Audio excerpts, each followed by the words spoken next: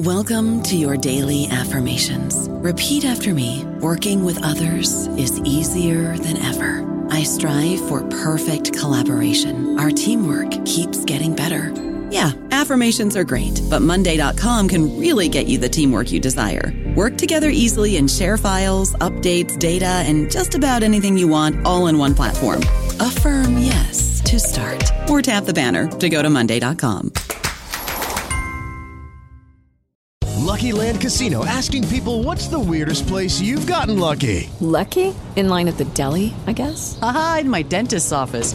More than once, actually. Do I have to say? Yes, you do. In the car before my kids' PTA meeting. Really? Yes. Excuse me, what's the weirdest place you've gotten lucky? I never win and tell. Well, there you have it. You can get lucky anywhere, playing at LuckyLandSlots.com. Play for free right now. Are you feeling lucky? No purchase necessary. Void where prohibited by law. 18+. Terms and conditions apply. See website for details.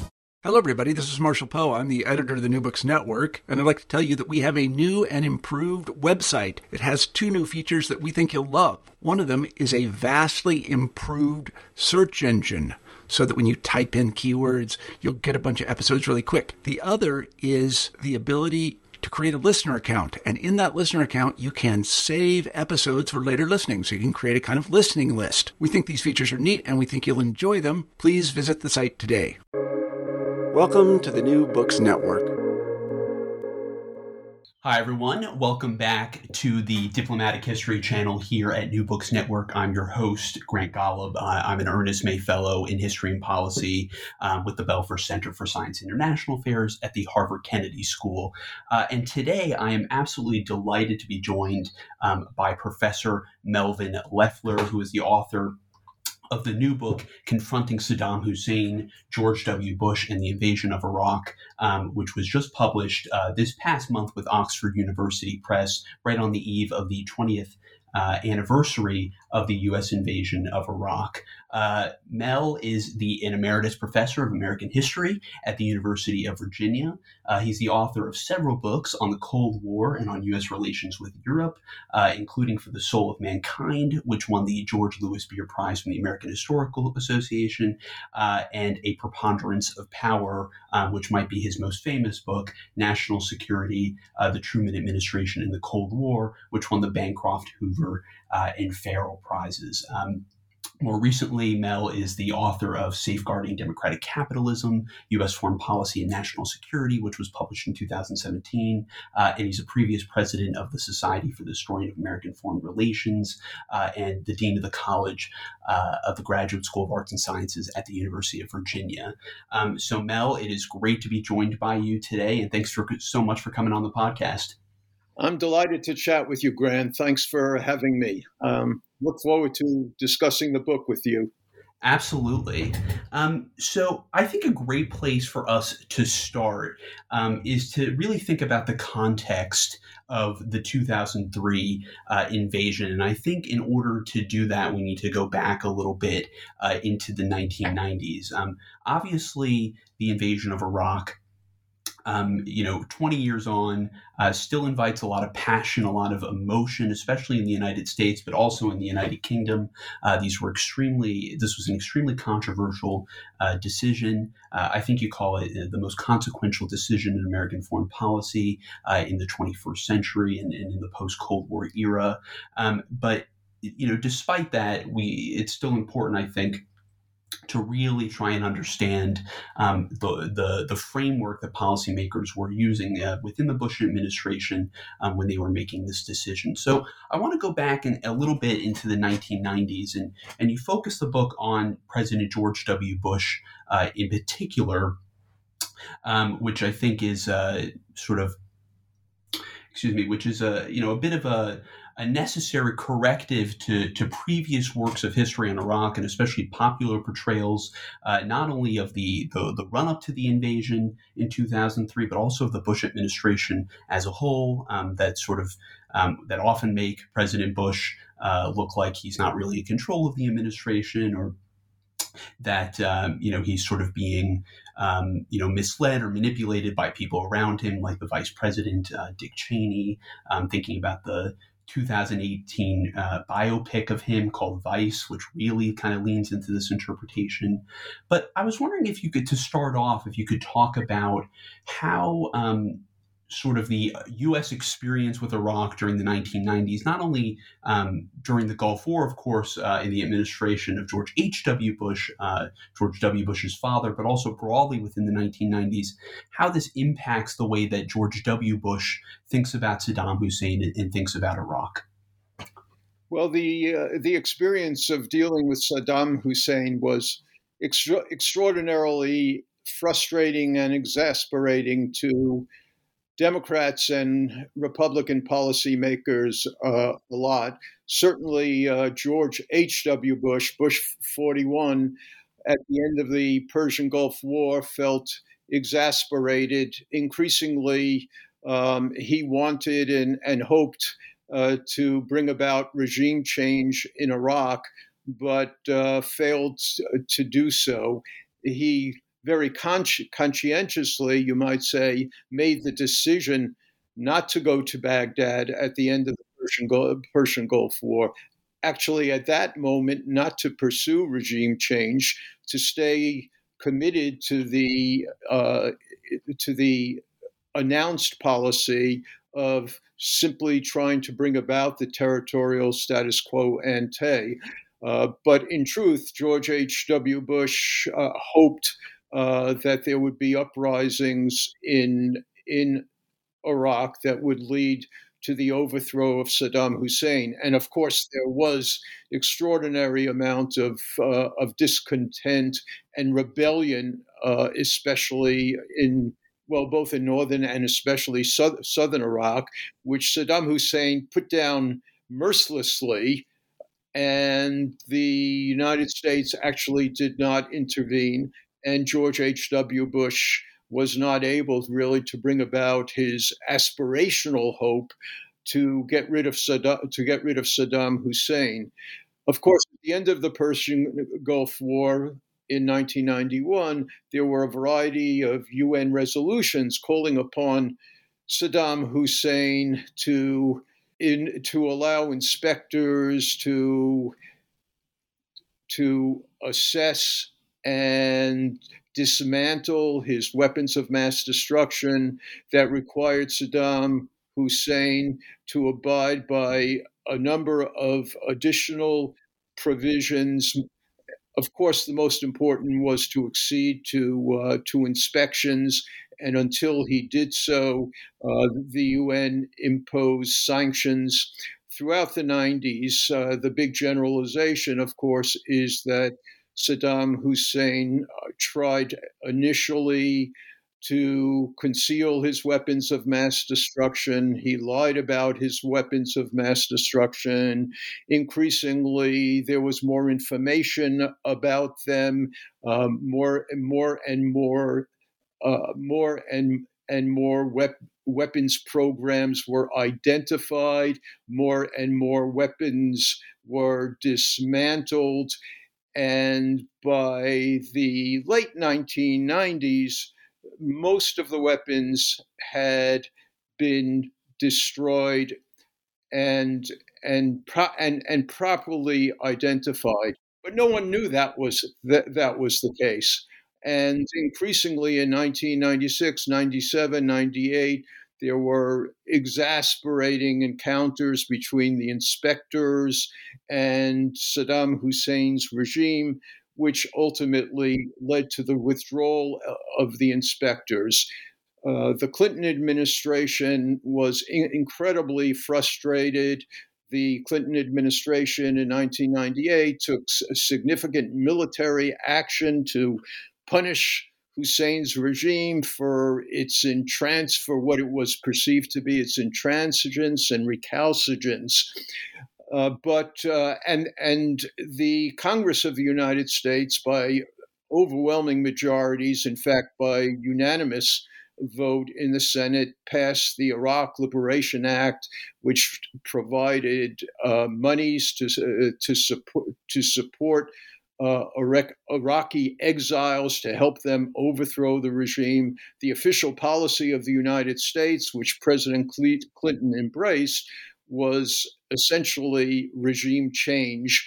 But the administration was not able to devise any real plan to bring about regime change. So at the end of that administration, there was enormous frustration and exasperation with Saddam Hussein as a result of a decade of defiance and recalcitrance, and a widespread belief in 1999 and 2000 that now that the inspectors were gone, Saddam Hussein was again building up his weapons of mass destruction programs and might again embark upon aggression. So there was a great deal of exasperation and frustration throughout the decade by George H.W. Bush and by Clinton with regard to dealing with Saddam Hussein. And it should be said that Saddam Hussein worked very systematically to undermine the sanctions regime and to evade the sanctions regime, to divide America from its allies. And by the end of the decade, by the year 2000, by the time George W. Bush became president, the coalition that had been so effective in 1990-91 was totally frayed. So that was the larger context when George W. Bush took office. And I'm sure you'll probably ask me more about some of the neoconservative hawks who joined the administration and their growing truculence during the late 1990s and what impact they may have had. This is an important part of my story. I'm glad to talk about it if you wish to. Yeah, absolutely. And we'll definitely get to that in a few minutes. But I want to sort of zero in on Bush, specifically George W. Bush, and think about the way that he perceives Iraq as he's coming into office in 2001 and sort of in that initial period of his presidency before 9/11. What's his view of Iraq? What's his view of Saddam? And how is he thinking about sort of the Iraq problem, so to speak? Well, that's a very good question, and it's an important part of the initial chapters of my book. I show that Bush was very cognizant of the brutality of Saddam Hussein's regime. He discussed Saddam Hussein in one of the major debates that he had with Al Gore. He put a very substantial focus on the repressiveness, brutality, and brutality of the regime. It would be fair to say that George W. Bush detested Saddam Hussein and everything he stood for. Having said that, the important point to be made is that Iraq was simply not at the forefront of George W. Bush's agenda. To begin with, foreign policy was not at the forefront of George W. Bush's agenda. He was mostly, when he assumed the presidency, he was mostly focused on domestic priorities like tax cuts. He did not focus much attention during the first 8 or 9 months of his administration on foreign policy. And amongst his foreign policy priorities, Iraq was not very high amongst them. I can discuss what went on amongst the principals, the secretaries of state and defense, what attention they accorded to Iraq during these initial months. But the important point in terms of George W. Bush was that, yes, he detested Saddam Hussein. He saw Iraq as a problem, but it was not a significant priority for him whatsoever, even amongst all his foreign policy issues, which, as I just said, in themselves were subordinate to his domestic agenda. Right. So, with thinking about Bush's overall framework for foreign policy, even though it's sort of taking a back seat in that first 9 months of his administration to domestic political priorities such as passing those 2001 tax cuts, and there's going to be another round in 2003. What's the way that Bush overall thinks about U.S. foreign policy? I think that it's important to sort of unravel that a little bit, and so we can sort of see, as this develops later, especially after the September 11th attacks, how Iraq sort of fits within his broader foreign policy worldview. Well, as he discussed foreign policy in 2 or 3 critical speeches during the campaign, not more than that, and his focus was on rebuilding American military strength. Of course, one should keep in mind that America's military strength was greater than almost all nations in the world at that time combined. But that was one of the mantras, was rebuilding America's military strength and transforming the military. There was much talk about the revolution in military technology, which the United States would need to embrace. And Bush very, very much embraced that. He also was an ardent free trader. He believed in an open world in which in globalization, in which the United States would have the right to trade and invest everywhere, and was very, very committed to those notions of an open world. In truth, during the first months of his administration, if you look at what was being done inside the administration, Condi Rice, his national security advisor, began working on a national security strategy statement during the summer of 2001, before 9/11, and we have drafts of that. I discussed that in the second chapter of my book. And in truth, the generalizations that she put forth, it wasn't a completed document by any means, but the generalizations that she put forth were very much in tune with the sort of bipartisan approach to an internationalist foreign policy that had characterized American foreign policy throughout most of the Cold War and beyond. The draft national strategy statement put an emphasis, yes, on building America's military strength, on an open world, on promoting freedom, on working assiduously with allies. There was nothing terribly striking about the draft national strategy statement. And in truth, in my opinion, there was nothing particularly striking about George W. Bush's foreign policy agenda prior to 9/11. Some people will focus and should focus on some of the unilateralist actions of the administration. For example, renouncing the Kyoto Climate Control Treaty, the scorn that the administration showed toward the International Criminal Court. These things are often highlighted as reflecting unilateralist impulses within the administration, and there's much truth to that. But the overall framework of George W. Bush and of Condi Rice was actually, during these initial months, to try to work out a foreign policy agenda that solidified alliances, built up America's military strength, promoted democracy and freedom, and encouraged international trade and globalization.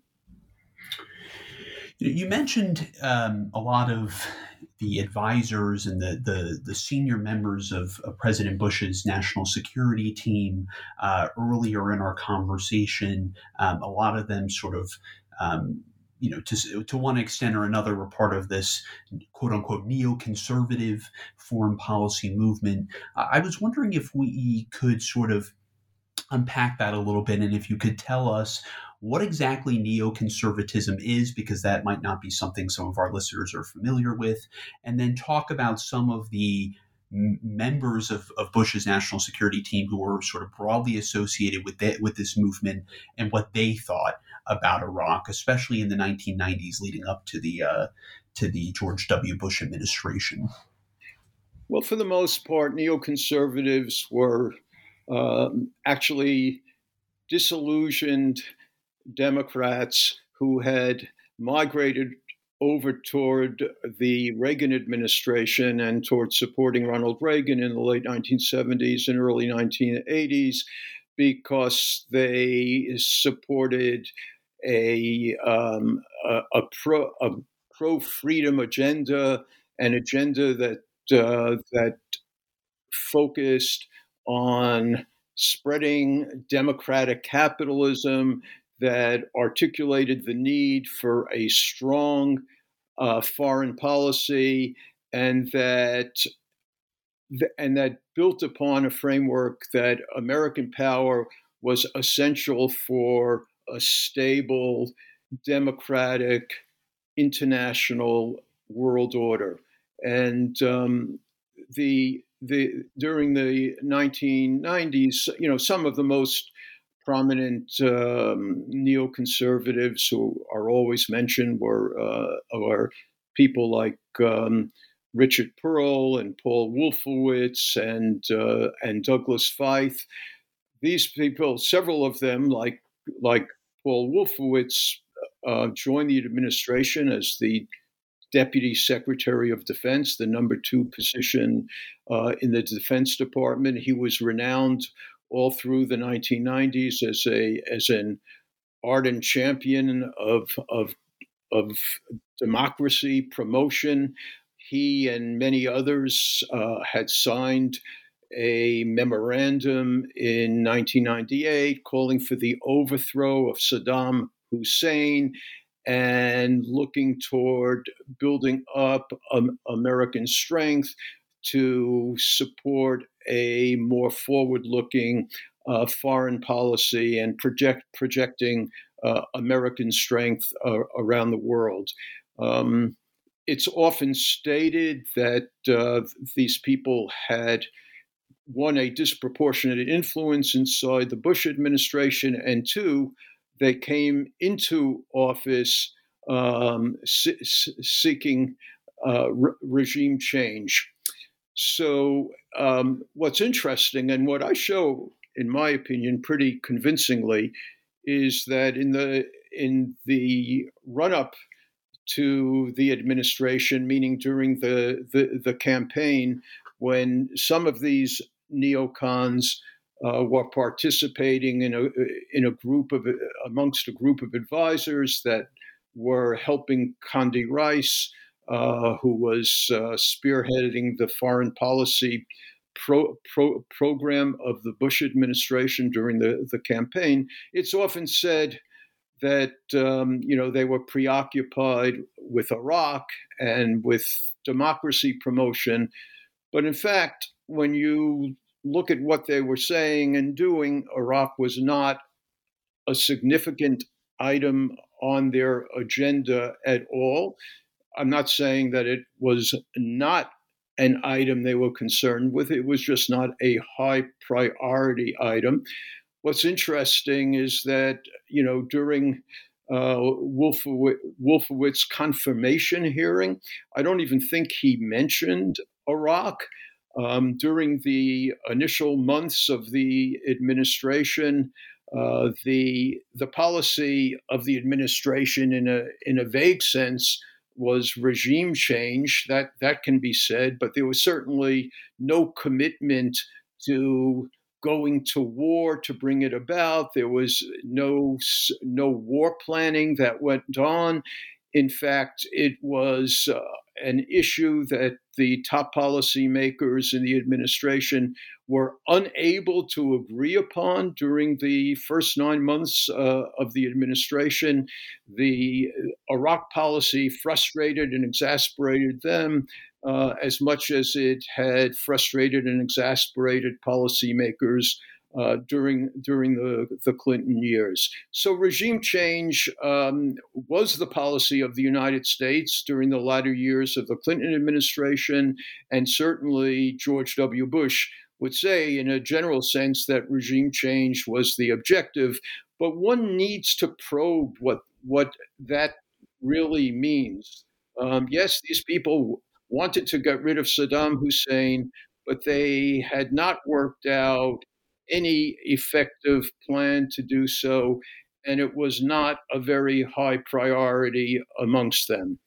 Also, when talking about the neoconservatives, Grant, one needs to keep in mind that they did not dominate this administration. Dick Cheney was not a neoconservative. He was a conservative nationalist. Donald Rumsfeld, the Secretary of Defense, was not a neoconservative. He was not interested at all in democracy promotion along the lines of the neoconservatives. Secretary of State Colin Powell was not a neoconservative. So the idea that neoconservatives dominated the administration or the making of policy, even during these early months, simply is unfounded. Wolfowitz is often focused upon for good reason. Paul Wolfowitz was an intellectual who wrote a great deal during the 1990s. For a substantial part of the latter 1990s, he was the dean of the School of Advanced International Studies at Johns Hopkins. He wrote a lot about foreign policy, a lot about Iraq. He was a prominent, ardent supporter of regime change, and so he's often focused upon. But in truth, he was not a significant influence within the administration during these initial months in office. So, sort of moving ahead a little bit, how does 9/11, which you sort of devoted an entire chapter to in the book, how does that change Bush administration thinking about foreign policy more broadly, about terrorism, but also then about Iraq specifically? I mean, as we know, Saddam wasn't affiliated with al-Qaeda. He wasn't involved in the 9/11 attacks. But 9/11, as you argue, marks a significant turning point in the Bush administration's, in the history of the Bush administration, the history of the United States, but also puts foreign policy at the top of the Bush administration's agenda. So how did the 9/11 attacks really kind of shift the narrative and shift the worldview of the way that Bush and his administration think about terrorism and think about Iraq? Well, I demonstrate in the book that 9/11 is determinative. It's an astonishingly important event. It shocks, it angers, it generates fear amongst the top policymakers. There is widespread view that it is the first of many attacks. What I illustrate in the book is the profound apprehension in the hours, days, weeks, and months after 9/11 that there will be another attack. The intelligence is overwhelmingly suggestive that another attack will take place. I describe the development of a threat matrix that is presented to the president every single day, a threat matrix that identifies every suggestion of a forthcoming attack.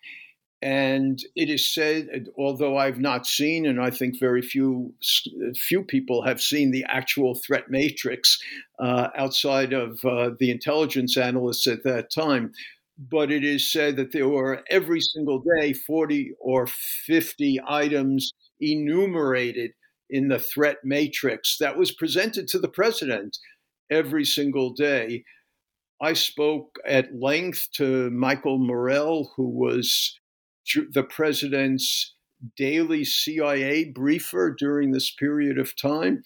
And he acknowledges that, in retrospect, the threat matrix was a terrible idea because it simply presented so many threats that the president himself had to sort through and think about each day.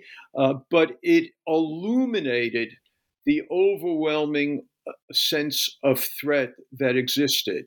I should also emphasize, because it's too often ignored, that within weeks after the 9/11 attack, there was an anthrax scare inside the United States. Letters with anthrax spores began circulating in the mail. Several people, postal workers, died of anthrax. Anthrax spores in letters showed up in the post office of the Senate office building. Senate and congressional buildings were closed down. The Supreme Court was forced to move its own deliberations to another location because there was overwhelming apprehension that terrorists were circulating anthrax, and that there could be a real biological or chemical attack inside the United States. There were false alarms inside the White House in which the top policymakers themselves believed that they had been exposed to various types of chemical weapons. And so one has to understand how these threats converged during the weeks and months immediately after 9/11. No one knew the source of these anthrax spores. Grant, I might point out that even today, there's a good deal of uncertainty about the source of these letters with anthrax that were circulated at the time. But they caused tremendous commotion and apprehension about an imminent attack, because in a sense, all through the late 1990s, prior to George W. Bush, within the intelligence community and amongst foreign policy experts, there had been growing concern and preoccupation with the possibility of chemical and biological attacks inside the United States by terrorists. So, and now, immediately after 9/11, it seemed that not only were terrorists able to blow up the World Trade Center and the Pentagon, but might actually be able to undertake a chemical or biological attack inside the United States. One needs to grasp how significant this was at the time in terms of shocking and frightening policymakers. I talked to some of the bioterrorists, to a bioterrorist expert on Dick Cheney's staff, a man named Seth Karras, who described the fears and the challenges of trying to come to grips with what was the source of these anthrax spores and what might it portend. So this is what's going on in late September, October, November of 2001.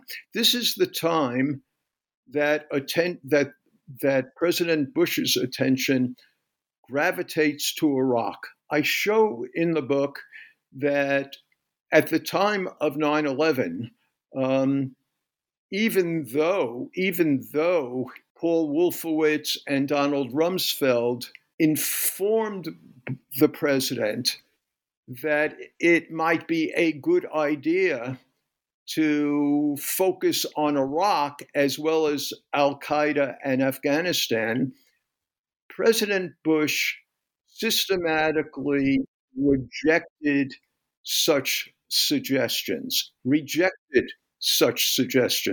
And for example, if you read his major speech to Congress and to the American people on September 20th, I think it was, but all the statements right after the attack, you will not find any focus on Iraq. And when he explains what happened on 9/11 to the American people, his emphasis is on Al Qaeda and on Afghanistan. But he also states very unequivocally that he is embarking on a global war on terror, that he will go after not simply the terrorists, but also the state sponsors. Now, initially, that key state sponsor, of course, is Afghanistan. It is not Iraq. But his attention, as I show in the book, gravitates to Iraq during this period of October and November of 2001. And the important point is to try to understand why his attention gravitates to Iraq. It's not because people tell him that Saddam Hussein was linked to 9/11. In fact, Michael Morell, his CIA briefer, again and again emphasizes, both to me in my interviews and also in his own memoir, he emphasizes it again and again. We told Bush that Saddam Hussein was not responsible for 9/11, that there was no information at that time linking him to Al Qaeda. Nonetheless, Bush's attention gravitated to Iraq. So what was the reason for this? And what I tried to show in the book was that there was a logic to this. The logic was as follows. When American covert operators moved into Afghanistan and Al Qaeda fled from their training camps inside Afghanistan, the American intelligence analysts immediately discovered incontrovertible, abundant evidence that Al Qaeda actually was seeking weapons of mass destruction, was aiming to develop chemical and biological weapons. There was absolutely no doubt that that was their intention. At the same time, information was flowing into the intelligence agencies that Saddam Hussein was, in fact, carrying on his biological and chemical weapons programs. This information, of course, subsequently turned out to come from suspect informers and was found to be untrue. But in terms of understanding policymaking, in terms of understanding the intelligence analysis and its impact on policy, what was important at the time was that information was there that Al Qaeda wanted weapons of mass destruction. Information was there that Saddam was working on such programs. There was information, explicit information, that Saddam, unlike any other leader in the entire world, was gloating over 9/11.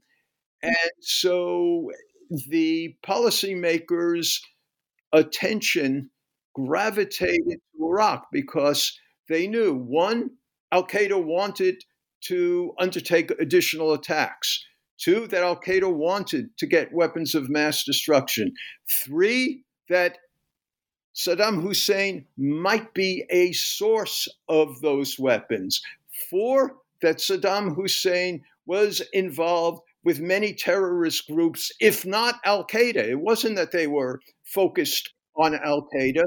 It was that Saddam Hussein did have extensive relationships with many terrorist groups, and there was a fear, therefore, that Saddam's weapons of mass destruction, whatever they might be, his chemical and biological programs, could find their way into the hands of terrorists who would seek to inflict harm on the United States or its allies. This was the great preoccupation in September, October, November, December 2001, when the president asks his Secretary of Defense and General Tommy Franks, the head of Central Command, to begin to develop a war plan for possible use against Saddam Hussein's Iraq. But as I emphasize in the book, and it's a very important part of my book, war planning does not initially mean going to war. And I can talk a lot more about this if you wish me to. I don't know about you, but I'm very busy and I don't have a lot of time to cook. That's why I subscribe to Factor. Eating better is easy with Factor's delicious, ready-to-eat meals. Every fresh, never frozen meal is chef-crafted, dietitian approved, and ready to go in just 2 minutes. You'll have over 35 different options to choose from every week, including Calorie Smart, Protein Plus, and Keto. These are 2-minute meals. Factor meals are ready to eat and heat, so there's no prepping, cooking, or cleanup needed.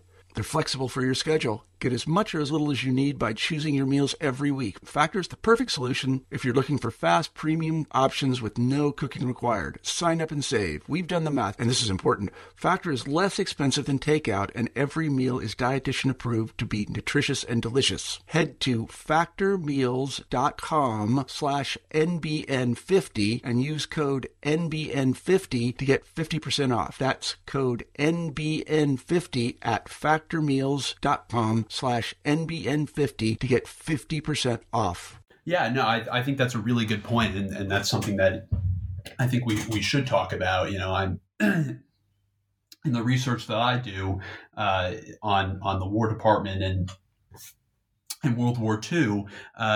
You know, there's all sorts of war plans. You know, for example, in the interwar period, as I'm sure you know, across a range of hypothetical scenarios and potential enemies that include countries like the UK that you would never imagine the United States going to war with. But up until the mid 1930s, you have senior U.S. military figures predicting that an armed conflict between the United States and Britain is entirely possible. Due to economic tensions. I mean, we're talking about people like Ernest King, who becomes the chief of naval operations in 1942, right? So I think that's a really good point. But yes, go ahead, please. I mean, one of the important things in terms of putting policy in context at that time is to recognize how exasperated President Bush was, and in truth, Secretary of Defense Rumsfeld and others as well, how exasperated they were right after September 11th when they recognized they had no effective plan whatsoever on the books to really deal with the al-Qaeda training camps inside Afghanistan. They had no effective, quote unquote, war plan for Afghanistan. This causes tremendous consternation and infighting in those first days and weeks after 9/11. And Bush is actually infuriated by the absence of a plan and by the length of time it takes, a few weeks, to really go into action and move into Afghanistan. So one of the reasons he turns attention to making a war plan after the seeming success in Afghanistan was that the United States would be prepared to take action against Saddam Hussein's Iraq in the future, should he decide to do so. he might do so based on that configuration of information that I just described that was coming into the intelligence agencies and the Defense Department and the State Department. He needed to be prepared. So what is very interesting and little known is that when General Tommy Franks goes to Crawford, Texas during Christmas 2001 to talk to President Bush and to lay out the first iteration of the war plan, Tommy Franks says in interviews, not to me, but to others who have interviewed him, and this is available at the Oral History Project of the Miller Center at the University of Virginia. It's not my interview. General Franks explicitly says, when I met with when I met with the president to discuss the first iteration of the war plan, I left not thinking that we would necessarily go to war, but believing that should we go to war, we would be able to have taken the right steps to implement the plan effectively. In other words, General Franks was saying the idea was to develop a war plan, but not necessarily to go to war. And several times when you read General Franks' memoir carefully, and when you read his interview at the Miller Center, President Bush says to him again and again during the months that follow, just because we're war planning, General, doesn't mean we're necessarily going to war. And this leads in my book to a long discussion that you may wish to engage me in about the notions of coercive diplomacy, because developing a war plan and deploying American strength in the Persian Gulf region was part of what the policymakers thought was a strategy of coercive diplomacy, a strategy that I strongly criticize in the book itself for a number of important reasons. Before we talk about coercive diplomacy, which, as you say, is a really big part of your book, I was wondering if you could sort of talk about, I think, something that's often not discussed enough when thinking about why the Bush administration decides to invade Iraq, and that's the speed and success with which the U.S. topples the Taliban regime in Afghanistan in October and November of 2001. How does that impact Washington's thinking around doing something similar with Saddam in Iraq? That's a very important point, and I emphasize that in my book. As you know, the three big themes of my book are fear, power, and hubris. Fear of another attack, power, meaning the belief that the United States could achieve what it wanted to achieve through military force if it committed itself to doing that. And hubris, the sense that if the United States took military action, American troops would be met with jubilation.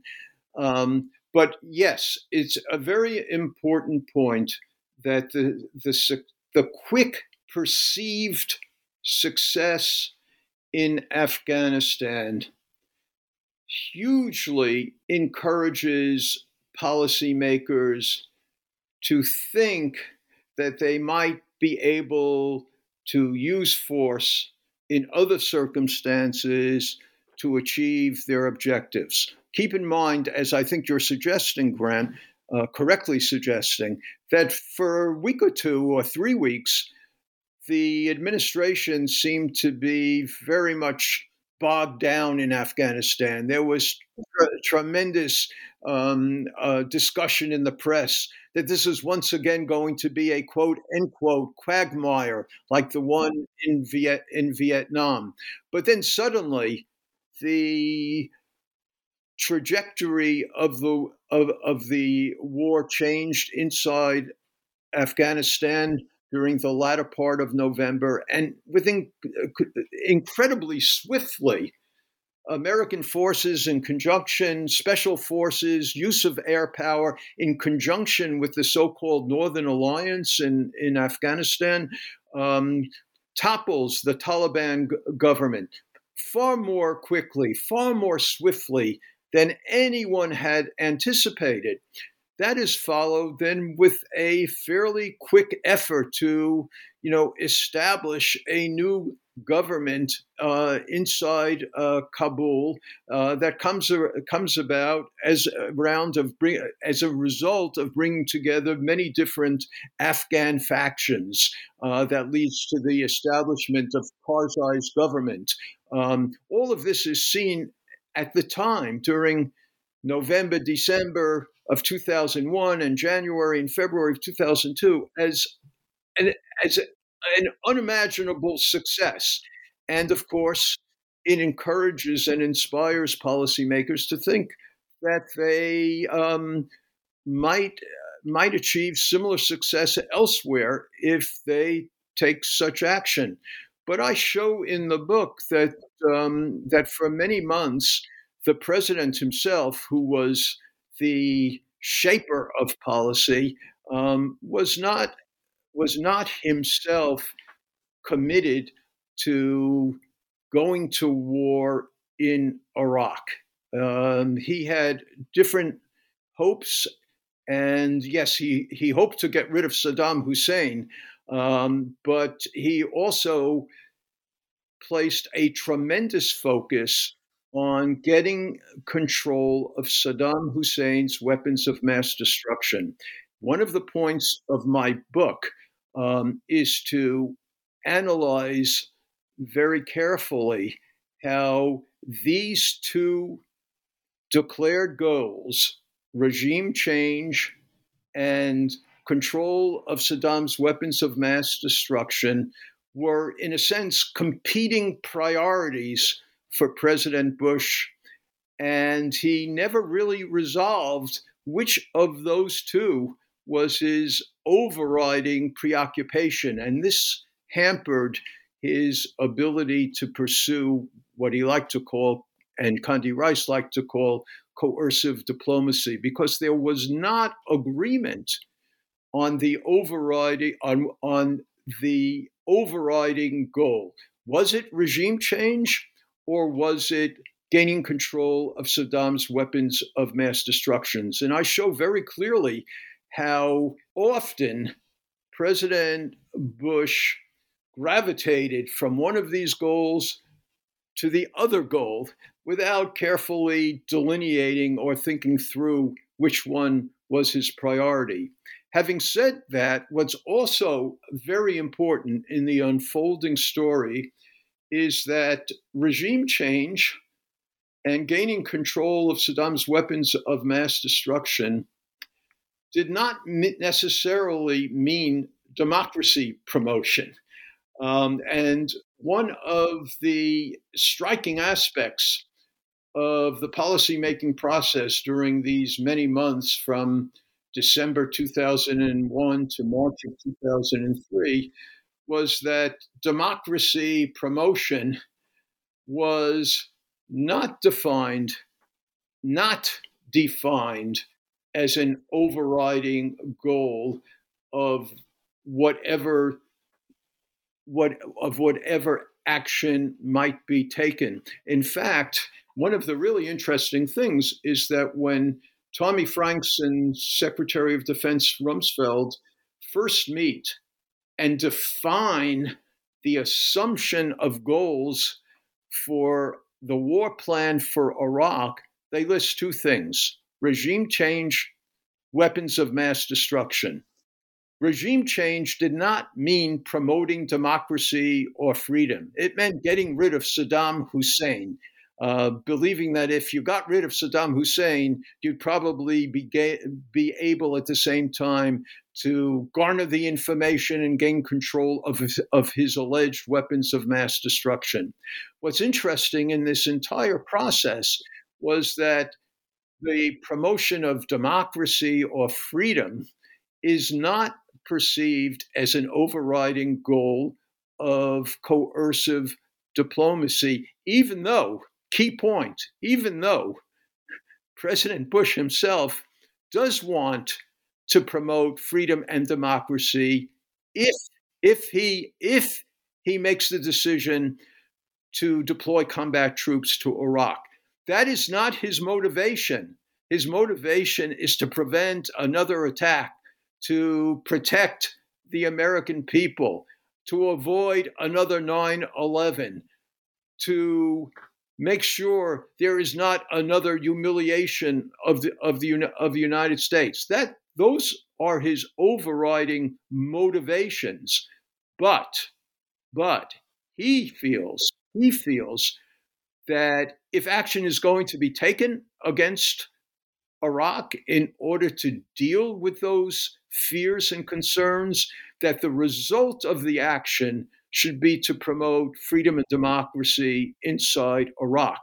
However, as I show in the book, many of his key advisors, and most importantly, Donald Rumsfeld, does not embrace that goal at all. And most of the planning for Iraq takes place without a careful examination whatsoever of what is required to promote democracy and freedom in Iraq, even though that was the president's goal. But he does not insist on planning for the achievement of that goal. So I think that kind of is a good segue into thinking about why this idea of coercive diplomacy, or this framework of coercive diplomacy, doesn't really work to achieve President Bush's objectives. And, as Robert Zoellick points out in his review of your book in the Financial Times, which you talk about in the book as well, the problem, I'm quoting now, the problem with coercive diplomacy is that if diplomacy fails, coercion must follow unless one is willing to back down. So is this framing of Iraq policy around this strategy of coercive diplomacy, is this sort of from the get-go not really going to work because you're sort of putting yourself into a corner of having to follow through on military action if you're not able to achieve your ends through, sort of diplomatic means, which seemed unlikely with, a recalcitrant actor such as Saddam, which we've been talking about this whole time,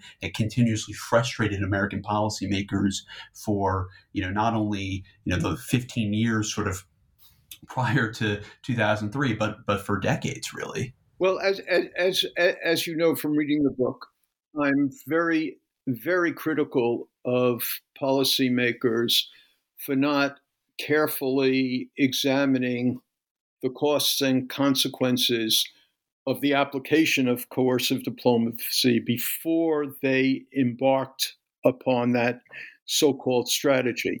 However, at the same time, it needs to be emphasized that the idea behind coercive diplomacy was to intimidate Saddam in order to force him to open up Iraq for the return of inspectors in order to gain certainty about his weapons of mass destruction, that he would declare and relinquish it or make it or clarify that he did not have them.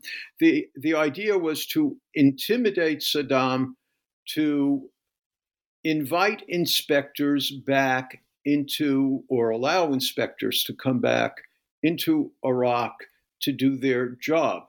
In fact, as I show in the book, and which is almost always obscured in many other accounts, almost everyone believed that it would take intimidation and the threat of military force in order to get Saddam to invite back the inspectors.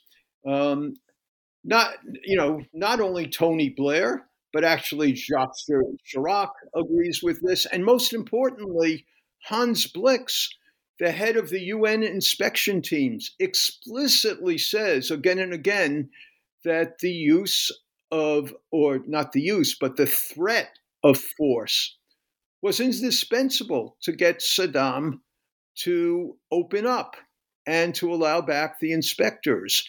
And in fact, that is what happens in August, September, and October and November of 2002. The threat of force, combined with the passage of a new UN resolution, which President Bush, which is the diplomatic aspect of coercive diplomacy, forces Saddam or encourages Saddam, I should say, forces Saddam to allow back the inspectors, which otherwise he would not have allowed.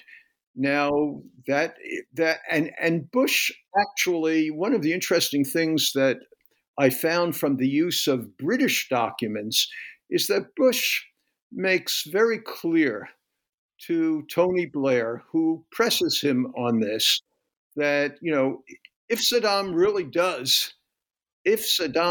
really does cooperate and collaborate with the inspectors and demonstrates that he either does not have weapons of mass destruction, or he has destroyed them, or clearly relinquishes them, that Bush says explicitly numerous times to Tony Blair, he recognizes that if those things are accomplished, he would not insist on the removal of Saddam Hussein.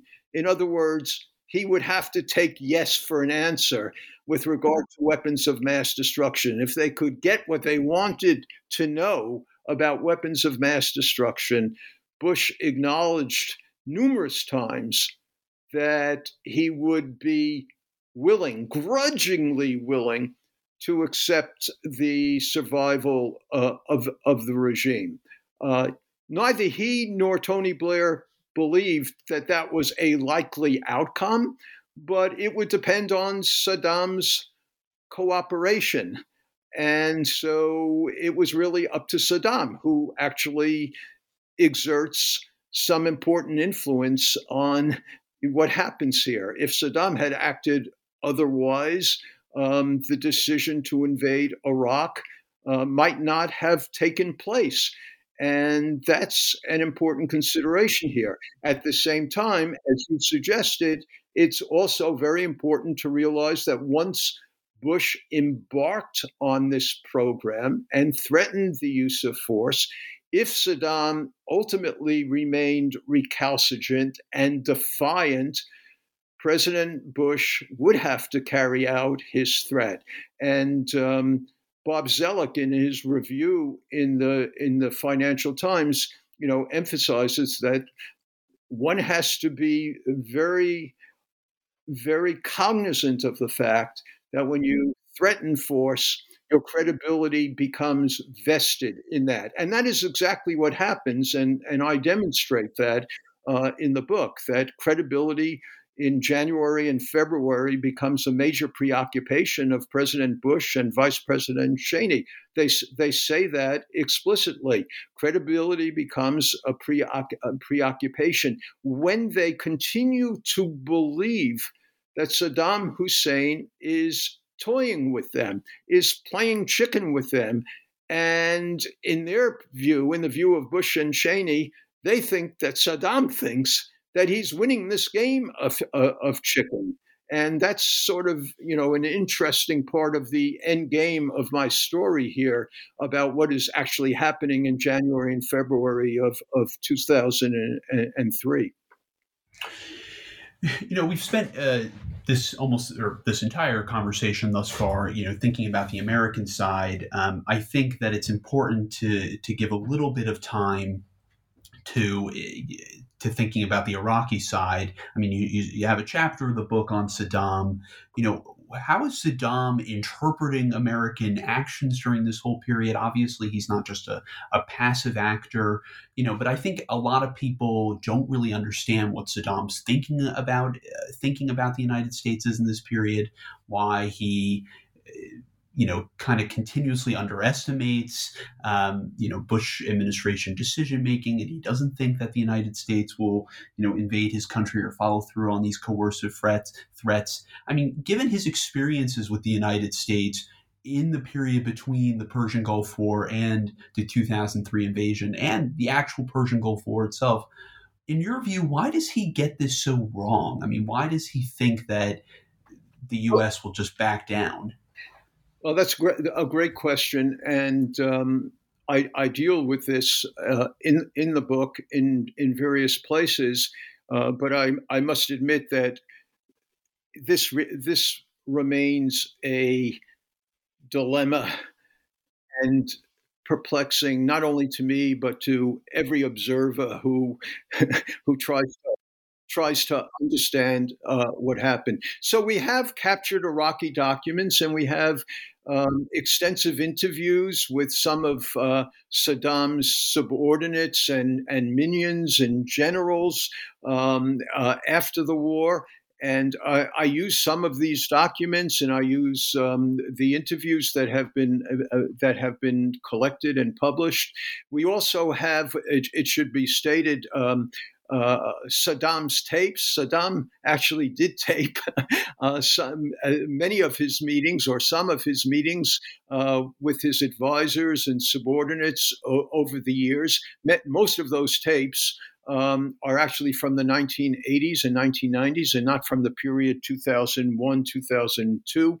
But what we can see, to answer your question explicitly, is Saddam believes that the United States is a paper tiger, that the United States is cowardly, that the United States is not willing to incur significant casualties to achieve its objectives. And what he thinks about is that the United States could easily have used its military power in 1991 to go to Baghdad and to overthrow him, but the United States did not. The United States could have intervened to help the Shia uprisings in 1991, but the United States did not do so. The United States intervened in Somalia, but then pulled out. The United States only intervened sporadically and with the use of air power in the Balkans in the late 1980s. In the late 1990s. The United States, when Clinton took action, he used air power, but he was not willing to put at risk the lives of American troops and American soldiers. Saddam saw all of this. He says this to his advisors again and again, that the United States doesn't have the fortitude, does not have the stomach to really do what it is threatening to do. It is mind-boggling, Grant. It really is, that as the United States is deploying in November, December 2002, and January, that the United States is deploying significant forces, and Saddam is still saying to his advisors that, oh yes, the United States might take action. They might bomb again. They might destroy some of his military facilities, his radar, his infrastructure, but the United States isn't really going to deploy troops and topple him. And he partly thinks that the perceived threat that he possesses chemical and biological weapons is a deterrent. And so all along, he believes that even though he had destroyed the weapons, he never acknowledged that he has destroyed them, because he believes that the widespread perception that he still has weapons of mass destruction would act as a deterrent against the United States, and also was a critical part of his power domestically vis-a-vis his Shia and Kurdish opponents, because he had used chemical weapons against them in the past, and that the perception that he had those weapons of mass destruction was also a deterrent to Iran. So he doesn't really acknowledge that he's gotten rid of them. What's so interesting and what's so hard to analyze is that we do know that in January and February of 2003, as American troops and British troops are actually deploying to the region, he does tell his subordinates to cooperate with the inspectors. And there is more and more cooperation. But we know from his subordinates who have talked to American interrogators that they themselves were uncertain. Yes, Saddam said, cooperate, and I don't have weapons of mass destruction. But his own subordinates did not really believe him, and they were uncertain. They were uncertain whether they should or should not cooperate because they always knew that Saddam spoke through, in many different ways, and that getting things wrong would endanger their own lives. So, one of the really perplexing aspects of this, and why you can't really assess this as a rational actor sort of, is that there is so many contradictory impulses coursing through Saddam Hussein, and the fact that he had been such a tyrannical, brutal leader meant that his own subordinates didn't actually know what to be doing at a critical point in time. As we're coming to the end of our conversation here, Mel, I was wondering if you could talk to us about really what the lessons of the way the Bush administration planned for the war and how President Bush decided to actually invade Iraq. What should we really be taking away from this? I mean, we've been spending 20 years talking about this, but on the flip side, with 2 decades of removal now from the decision, what are really the big takeaways from the way that Washington planned for this war, and how should we think about the Iraq War today? I'm so glad you asked this question because it's really important to reflect on this. So I would say there are numerous lessons to extrapolate, Grant. First of all, policymakers and the American people need to modulate their fears. There was overwhelming apprehension of another attack, and there was good reason for the apprehension, but it, at least in retrospect, we can see totally exceeded the threat that Saddam Hussein himself portended at the time. So, along with modulating fears, it would be extremely important to say that part of that is to re-examine basic assumptions. So the basic assumption, of course, that was wrong, woefully wrong, was that Saddam still had weapons of mass destruction.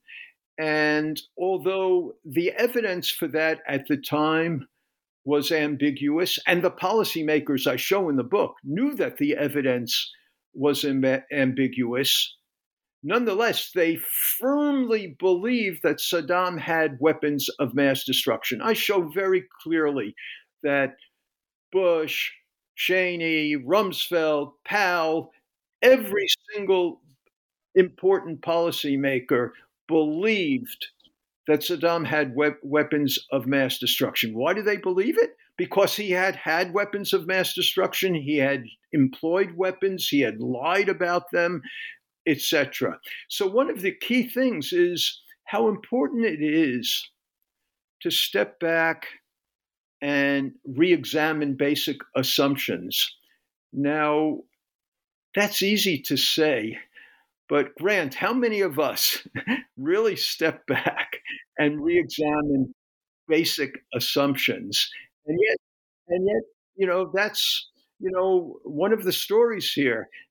Some of the people who hate George W. Bush, need to step back and re-examine some of their basic assumptions. Those who sort of admire what he did need to step back and re-examine their assumptions. These things are hard to do, but for policymakers, we can see how important it was for them to have taken the time to really re-examine basic assumptions, however difficult it is. Another lesson, grasp the limits of American power. There was a huge overestimation of what the United States could accomplish inside Iraq by President Bush himself. He believed that if he went to war, he could promote freedom, that the exertion of power would be successful, and that the United States soldiers would be embraced jubilantly by Iraqis.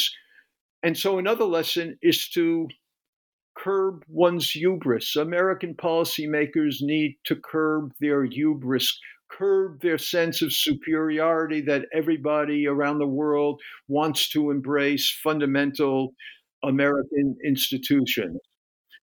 Another lesson, analyze consequences and costs. One of the glaring things about the decision-making was that there was very little systematic examination of the consequences and costs of an invasion. Another lesson, clarify goals. During this period of time, as I said earlier, it was not clear whether the overriding goal was regime change, weapons of mass destruction, or democracy promotion. And it's important to clarify goals and define priorities.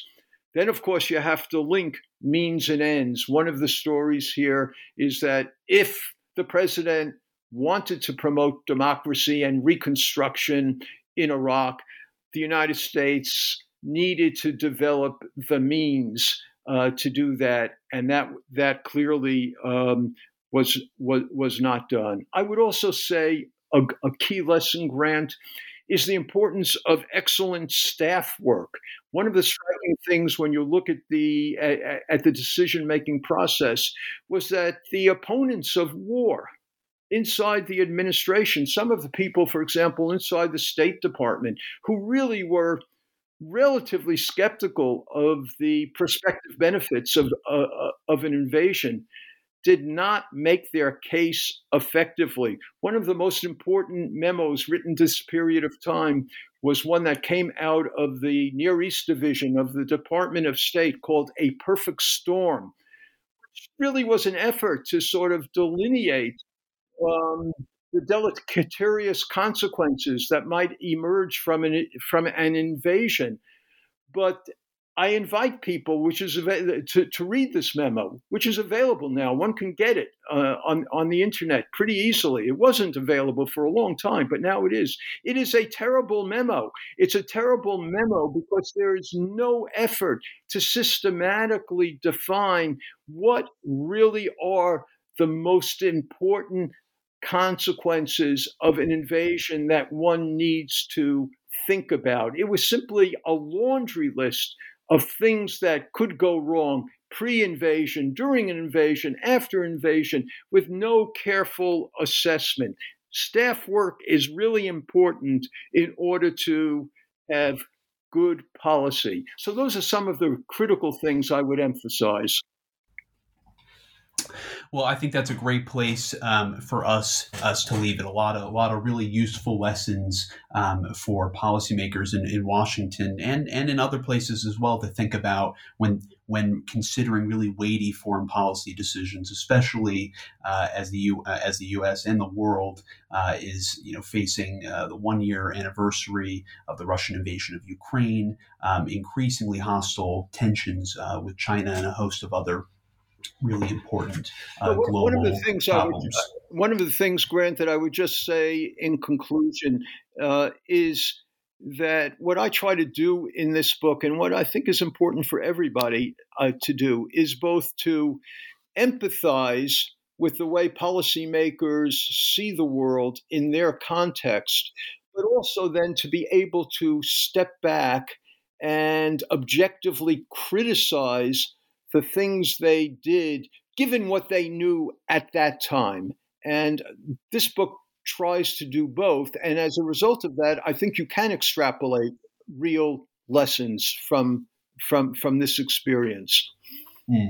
Yeah, absolutely. And I think that, 20 years removed from this decision, and in the years and decades moving forward, we're going to continue to grapple with why the Bush administration decided to invade Iraq and its implications and consequences, not only for American foreign policy, but for the world as well. So the book is Confronting Saddam Hussein, George W. Bush, and the Invasion of Iraq. It was published in February 2023 with Oxford University Press.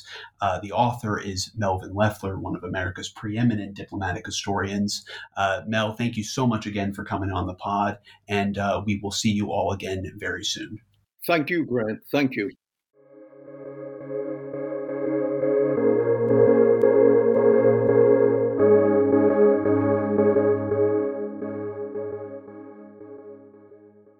With Lucky Land Slots, you can get lucky just about anywhere. Dearly beloved, we are gathered here today to... Has anyone seen the bride and groom? Sorry, we're here. We were getting lucky in the limo and we lost track of time. No, Lucky Land Casino, with cash prizes that add up quicker than a guest registry. In that case, I pronounce you lucky. Play for free at LuckyLandSlots.com. Daily bonuses are waiting. No purchase necessary. Void where prohibited by law. 18+. Terms and conditions apply. See website for details.